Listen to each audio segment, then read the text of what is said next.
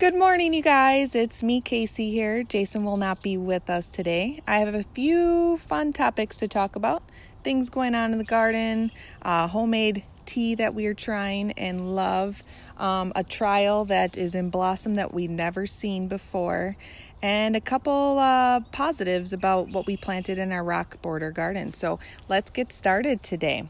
Oh, also, one thing that we will be talking about is wild bunnies. So I know a lot of people have problems with those, so we'll kind of get into that as well. All right, so today I am sipping on ginger tea. I've talked before how I'm really trying to cut out coffee. I haven't cut it out all the way. I have had a half cup already, but that's way better than like the 1 to 2 cups that I've been getting on a schedule of drinking. So I actually love tea. I created like this little like tea center inside of our house, and I drink more of it like when the cold is hit. But since it's been hot, I haven't been using that station as much, which I think kind of gravitated my attention back to coffee, which, is what I'm trying to cut now. So I kind of went back to that station and, I'm steeping my teas, and I really like the Republic of teas. I always feel like they're like really good, and they don't have a lot of like that filler stuff that you find in a lot of other teas. I also love just random loose leaf teas. And this year we're kind of playing around with making our own teas with things from the garden, but I just don't have a ton of that ready at the moment because it's still early for our garden to harvest a lot of that. So this morning I actually made my own ginger orange tea, and I always have like some stomach issues. I have like a colitis, and so different foods can really upset my stomach, and and I always find the power in healing yourself through good foods and eliminating things that aren't good for you. But I am still human. I come from an Italian family, so it's really hard sometimes to, not grab food. Growing up, it's always been manja, and everything's about food. Celebrating's about food. Happy's about food. Sad's about food. Everything is about food. Like eat. So, it's not like something that's like a habit that you can break in a week, like, oh, I'm starting a diet, No, that doesn't happen. Failure every time, because you can't look at things as diets. You got to look at it as a complete lifestyle change in choosing things. Now, I'm not saying cut out everything all the time, right? It's not practical unless you're extremely, extremely committed. And I know like with what I have, it's kind of like, all right, you really should be more committed. But it's not always that easy, okay? We're human, we live life, and there's food surrounding us that is just smells good, tastes good, looks good. So it's not always the easiest, but I'm getting there. I'm gradually, I'm at least aware. I think awareness is always like the biggest key in things. I don't feel that you always need to just like up and stop everything. I know right now one of the biggest diets is like the keto diet. And that's great. I've seen results with that just from like some of my family members. And I think that, that's awesome. But I always think a lot of these diets are fads, because as soon as you go off of it, like you just kind of gain everything back and kind of lose your health really quickly because your body was so used to like one way of eating and doing things. And now all of a sudden you're like, it's the holidays. And then it's like, how did I gain 20 pounds in December? So I always feel like sometimes diets can really mess with like your body. So I always say, it's more about a lifestyle change, and it doesn't have to be done on Monday. Everything doesn't have to change on Monday. That's usually the day that everyone's like, I'm starting on Monday, so I'm going to eat whatever the heck I want on Sunday, right? But, on Monday, it's kind of like you don't need to cut everything. Just maybe cut the one thing that you find yourself eating a lot, whether that's in between meals or at nighttime. Maybe just, when you're eating something, be like, okay, well, I'm just going to alternate this for this, and start off slow. It doesn't have to be like this huge change. And, there's really no rush in, it's good to get healthy quick, but I think when you rush it and try to do a lot of these fad diets, it really sets you up for failure, because as soon as you gain it back, you kind of, get back into the funk of like, oh, I did all that work and now I gained it back. And then, it's kind of like this, okay, there's a plane going over, just to kind of give you a heads up. So that's what you're hearing. I'm sitting in the garden right now. The birds are chirping. So, but it really kind of sets you up for failure in itself, and it kind of puts you down in the dumps. And then it's really hard to get back into it, in the hype of January 1st, like, come on. I'm starting January 1st and I'm becoming a new woman, it's like June. And I'm like, yeah, that didn't happen. So, you just got to be, patient with yourself and just know that not everything is always going to be perfect, and just substituting random things will start getting you into that right direction. And I think overall, like, once you start feeling good, as in health wise, it doesn't always have to be how your clothes fit or what the scale says, things like that. Just always go by, like, what your gut is feeling, or different symptoms, like if you're getting like skin problems, or, there's a random amount like joint pain, arthritis, all of that. Like, a lot of that can be helped through our foods. Now, in no means am I saying don't go to a doctor and, get help. But I'm also saying that there's ways that you can be helping yourself on top of, receiving the help depending on the severity of your symptoms. So today I made like this homemade ginger tea. So I started making it yesterday, and I was like, I love ginger tea. It's one of my favorites. So I'm always constantly buying ginger tea bags, and sometimes with like the lemons or, whatever it's infused with in there. And I usually really like the natural leaf. I don't like any additives in there. And if my tea is turning like different colors, like, I know that like something isn't right, unless it's like, you're drinking like a blueberry or berry type of a tea, because those will naturally color your water. But if it's a ginger tea, there should be no yellow happening. Like the lemon that's infused in there, like whether it's they dry the lemon or lemon powder, I don't know, like from dehydration, but it should not be turning pure yellow. Like, that's not right, especially from one little tea bag. So today I made my own. All I did was I went to the grocery store. We have a Woodman's nearby, so I bought some ginger. So they had ginger root there, and I just kind of came home, cut like a piece, and I peeled it with my peeler, and I sliced it and put that into my mug. I have a really large mug, and because the more tea the better for me, and if I'm making my own, I know it's going to be stronger and better. And then I took a little clementine orange and just took like 3 little pieces of it and tossed that into the mug. So I had like 3 to 4 slices of the ginger root, and then 3 to 4 pieces of the small clementine orange, and topped it with 180 degrees water, which is I love for when I'm steeping my tea. I let it steep for like 5-10 minutes, and I actually let it just sit in there the whole time I'm sipping. I don't remove the ginger or the orange.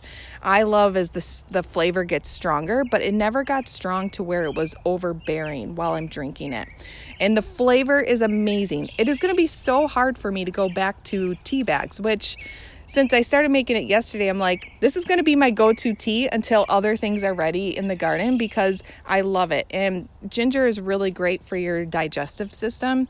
So it's you always see like the ginger chews or things like that for nausea. A lot of times when you're pregnant, you really kind of depend on ginger stuff, because when you're pregnant, it's like there's so many things you can't eat or do, or so I always found myself always having these ginger chews and hard candies. And now I'm just kind of like, I can't believe that I could have made my own and I didn't. And I could have had like this tea and, so it's really fun to watch, like, your own progress. And I'm sure a lot of you have been learning, like, and seeing yourself grow within these past, 5 years.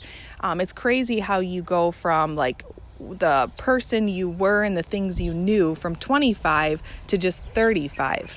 And I'm 37 now. So I feel like in the past 2 years, I've been wanting to just learn. I have always been a person where my job is in the garden. It's stuff I've known forever. So I've always shared that stuff, but, and that's why I was starting to get a little bored. And that's when I started wanting to learn, because I wasn't wanting to learn anything new. I'm always one of those too, where it's like time to play a game with the family. Well, I'm not reading the directions, just tell me how, because I didn't even want to learn how to play a board game. Like, I don't know why I've been so resistant. I didn't know I was resistant at that point. But when I look at myself just, a couple of years ago or a few years ago, I see myself as being that resistant person to learning, which is crazy, and of how to do things and in different ways to use things in the garden, right? It was never an interest of mine.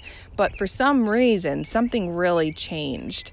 And it became like a really big interest of mine. So I'm really like finding that the more people that I get to know, the more people that I talk to, which is crazy because I've been getting to know so many more people, especially with like my kids being in school, you get to know other parents. And a lot of them have also said that they found the same thing within themselves. Wanting to learn things, expand their knowledge, do different things that they've never done before, and I just think that's very interesting. It's intriguing to me. That's something that I'd actually like to learn more about, as to like why. And I just think it's awesome that, people are wanting to fill their head with more knowledge that is so helpful for them, their health, their family, their friends. It's amazing. I just think overall, people are really just becoming better. And I know that that's hard to understand or hard to really soak in, especially with, everything we're shown in the news today. But we're never shown the good things. There's still really great people. We're only shown all of the bad things, and there's still so much good out there, so many nice people doing good things, learning great things to be able to teach and share good things. And I think that's, kind of where we started focusing more of our attention towards, and which has helped us grow more as individuals, and not just in our knowledge, but as in, just becoming more social and being more open to learning and hearing and talking and making new friends. And, our kids were little, and I feel like there's a period in time when your kids are super little that, newborn to 4 years old age is almost like you become almost like a shut-in. I don't know if you guys have experienced that before, but it's almost like they're not in school yet, so you're just doing everything outside of school, and you're not really meeting a lot of new people. You're, making sure that they're tended to and they're having the best little life that they could possibly have. And, you're busy making meals and adjusting to having children, because that's the biggest thing. Let's talk about that. That's the biggest thing, is once you have children, it's that's a big adjustment, going from no children to having children. Huge life changer. And I think that adjustment has something to do with it and plays a big role in the way that your life changes. But I don't know. I've been finding that things have been really changing within the past couple of years for us on a personal level. And I just found it really interesting to find out that other people's lives are changing in that same way, but just in different, topics, avenues, or that kind of stuff. So another thing that I'd like to talk about today are the wild bunnies. And I know that I mentioned this earlier, and you're like, can you please get to the bunnies? Let's talk the bunnies, because I know everybody's having problems with bunnies. So we haven't had to deal with bunnies really before. I know it sounds crazy because, we live out in the open, and it's like perfect grabs for them. It's like a free for all. If they wanted to come in here, they could just eat their little heart out, all day, all night, and they would be set for life, right? So this is the first year we started noticing a lot of wild bunnies. So we have 2 that are adults, and now we have a couple that I've been noticing are babies, because rabbits produce pretty quickly. We actually have bunnies for pets. So ours are fixed, so that way we don't end up with all these bunnies and stuff like that. We have 3, and that's all we can really maintain at this point. But we know that bunnies reproduce super quickly. So we know that these baby bunnies will become adult bunnies very quickly, and then they're going to have baby bunnies. So there has to be something done if we notice something going on, like if we notice that they're eating our garden. And right now they're not. We do see them a lot, but they're not eating our garden. There's plenty for them to eat. I haven't noticed any damage, but here's why. And this is why I think. So surrounding our entire property is our lawn.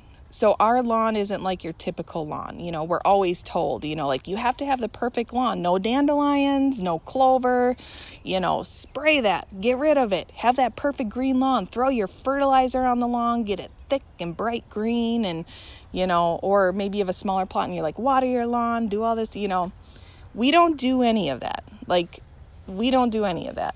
We have the dandelions. We have the clover. You know, we keep the dandelions there because that's the first flower of the season, and that's all the bees have, you know, for us here in Wisconsin.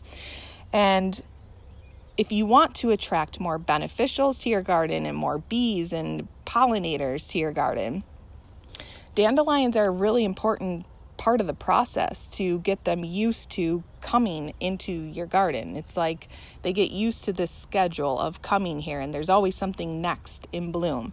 And it's really important that they have that early food. So a lot of times when people are spraying their dandelions and clover and everything like that, that's when you end up with a lot of bees dying. So that's kind of how that happens on a basic level. That could be a whole deeper, you know, topic, but we're just going to graze over that. So all of our lawn has clover, dandelions, and bunnies love that. That's like junk food for us in the pantry. You know, like they come out to our lawn and they're like, this is the life. They're like, this is amazing. Plus we have so many wild areas on the property that host so many different edible grasses for them. So many different, more clover, like the taller varieties, that you actually like harvest and grow within like different like hay and stuff. So it's like a little extra sweet treat on top of the food for all your farm animals.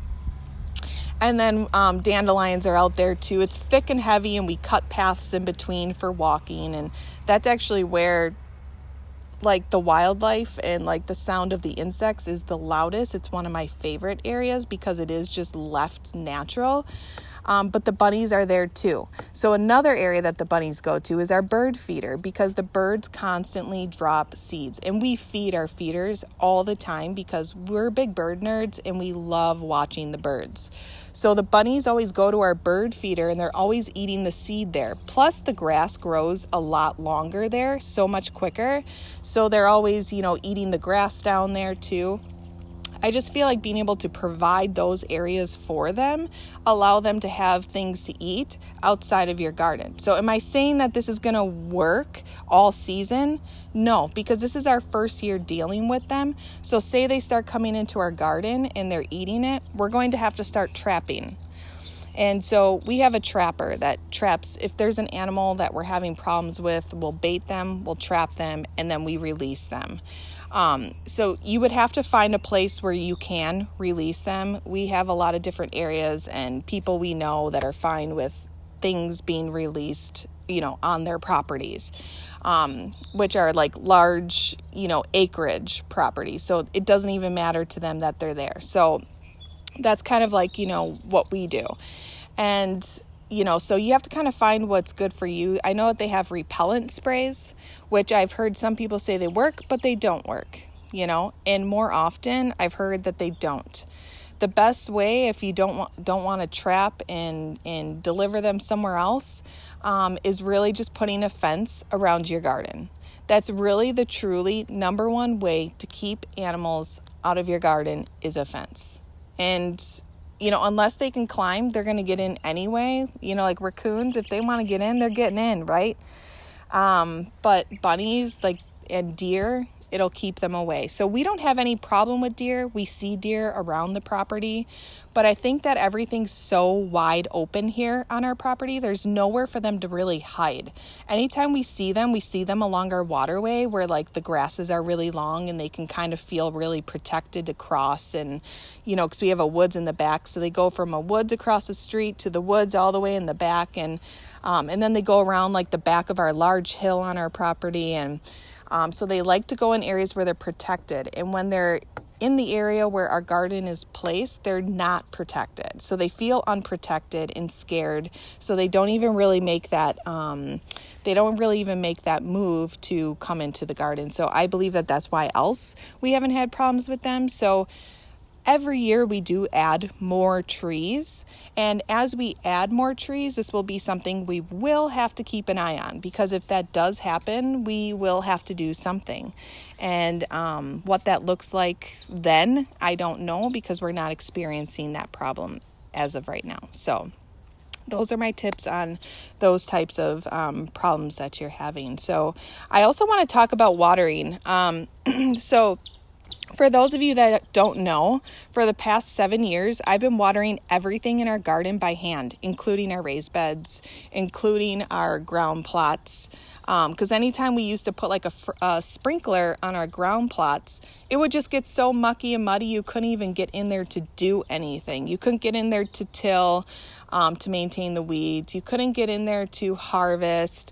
And then when you use the sprinkler, it's like weeds just went everywhere. And because you're really just watering the weeds too. And, honestly, if you don't want to be out there, that's the way to do it. But this year, out there in the raised beds, we did soaker hoses. So soaker hoses are super inexpensive, and Jason did it where, 4 beds are hooked up, and then he runs another hose to the other side, and those 4 beds are hooked up, and then the other 4 beds, and we can run one whole side with 4, 8, 12 beds on one line at one time, and I leave it on for like 30 minutes to an hour at the most, because the pressure gets lower at that point with that many things going. But it's like an hour that I don't have to be outside. And during that hour is when I learned how to make my ginger tea and make it, steep it and drink it and enjoy it. And now I'm like, I'm hooked. And normally I wouldn't have had that time to do that. So that is what I'm really, really excited about. And then he put the drip system into our beds on the other side, which is a whole nother 8. And that's super simple now too, because I just turn it on and then I go get stuff done. I even got a load of laundry folded in between that time. And while some of these are on, we have other hoses on other sides of the house. So I can go and water up like the window boxes in the front yard, or the water boxes and baskets in the courtyard. And then it's like, I have all this other watering done while this watering's being done for me. And it usually took me like 3 to 4 hours a day just to water. It's insane. And that's what would really like burn me out, because don't get me wrong, I love having a watering relationship with my garden. That's a different topic. But it's like, but it kind of comes down to, I need to make time for other things too. Like my kids are on summer break right now. So it's like they require attention. We do school skills during the summer with them. And then, it's like when they're home, they're hungry like all the time. I'm like, didn't you just eat? They're like, yeah, but I'm hungry. I'm like, okay. I mean, these kids are so active. Of course they're hungry. So, I like to make things from scratch, a lot of things. So that way they're eating healthy and they're not just eating things from a package, once in a while, obviously that's fine. Quick go, But yeah, most of the time I like to make sure that they're eating like, a freshly rinsed, chopped veggies and fruit, and having their homemade bread and having like homemade lunches and, all that kind of stuff. So that requires time. So after I'd be done watering, I'd be so exhausted. And then I'd like do everything that the kids, needed me to do, be the mom that I needed to be. And I was so exhausted and I wasn't enjoying it. And that's what created the burnout. So I always say, like if there's any way to make your life easier, do it. Even if it costs a little bit more money, like, like budget the money to go towards the thing that'll make your life easier, because it'll pay off in the end. So with soaker hoses, they're like $17 a piece. So, add that all up with all of our beds. It's not like super cheap, but it's cheap compared to automatic watering systems. And a lot of people suggested the drip system, like the tape drip. And I've seen my family use that because they grow thousands of mums, like every other year, every third year, they do it, whether they want to or not is what it comes down to. And they've used the drip tapes on all of their mums and they didn't like it. And I saw the process of it and it didn't work well for like individual pots. It worked, but like if a pot like was moved because they moved it out for selling, or if a pot tipped over from the wind, which happened because there's lots of wind out here, they'd have to set them up and set all of the drip tapes up. But I can see how it would work well in a raised bed, and how that would work out well and nice. So I'm not positive as to how much that would cost, but we did end up going the route with the soaker hose. And honestly, I mean, I'm very happy with it. I'm very happy because I don't have to be out there for 4 hours in the hot heat watering. We do like to get out here early, but I don't want to start super early with watering all the time, because I also feel that taking the time to sit and enjoy my garden and the sounds out here is also important. So it's really about, prioritizing your day. So one thing I really want to talk about too is this year we tried a new proven winner potato vine, and my family, they have a garden center, so they got sent a lot of different trials that won't be coming out until next year. And I do have a video on our YouTube channel of one day when I was working there and potting up all of these trial plants. So I don't remember the name of this potato vine I'm about to talk about, but I'm pretty sure it's in that video, because I did list off the names and some of the things I was excited to try, even though the potato vine ended up being the only thing that I ended up trialing. So far I love the growth habit of it. So far it's like, it's pretty aggressive, but like in a good way. It has more of like that, that more like, feathery, mapley leaf. It's like really pretty.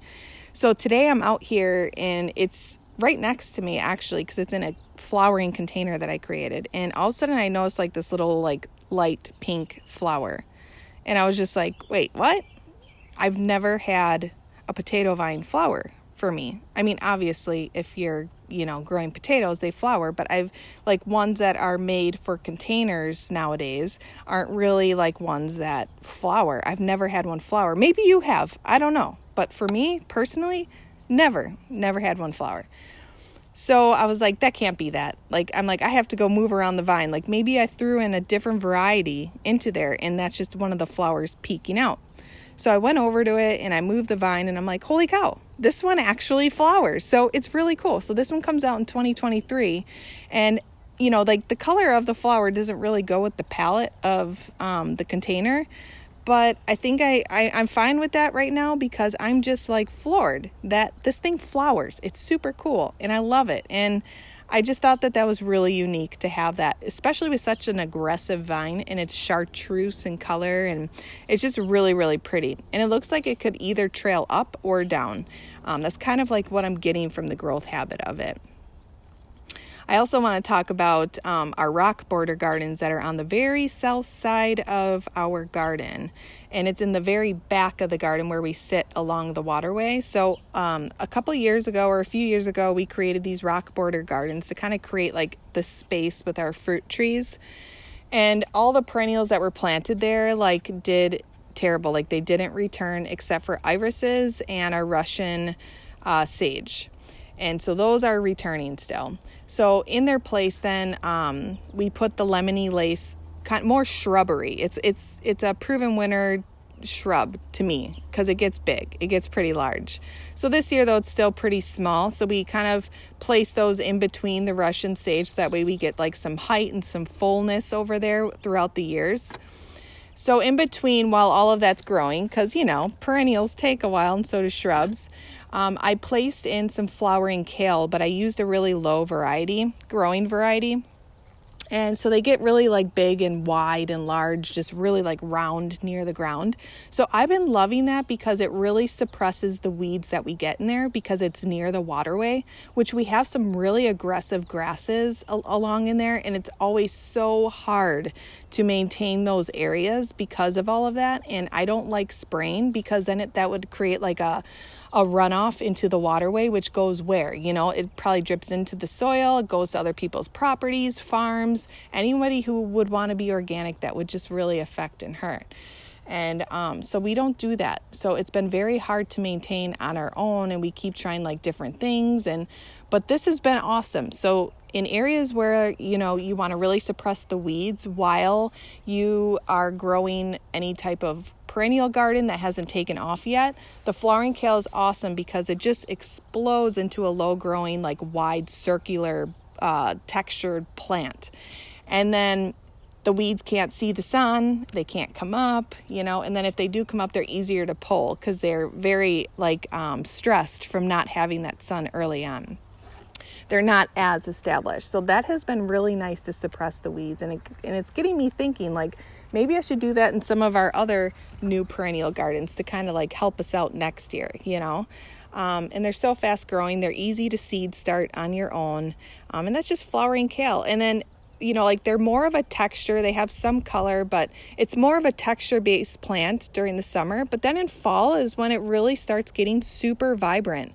When everything else is starting to look kind of brown, those things are just still awesome. And even when we get snow, they're still going. They're not alive, but even when they die, they hold on to that color. They really hold their shape and color. So even through the snow, you're seeing this bright, vibrant purple or pink or whatever color you go with in the winter too. So it's pretty cool. And let's see, what else did I want to talk about? I don't know. We're getting to the end here. We're at 30 minutes, you guys. I've been talking like crazy and I still have some topics, but I think I'm going to kind of cut it for today. And kind of let you guys get on with your day. I have to start watering. It's 8:08 here at the moment, and it's starting to get hot already. It seems like it's going to be a super hot day.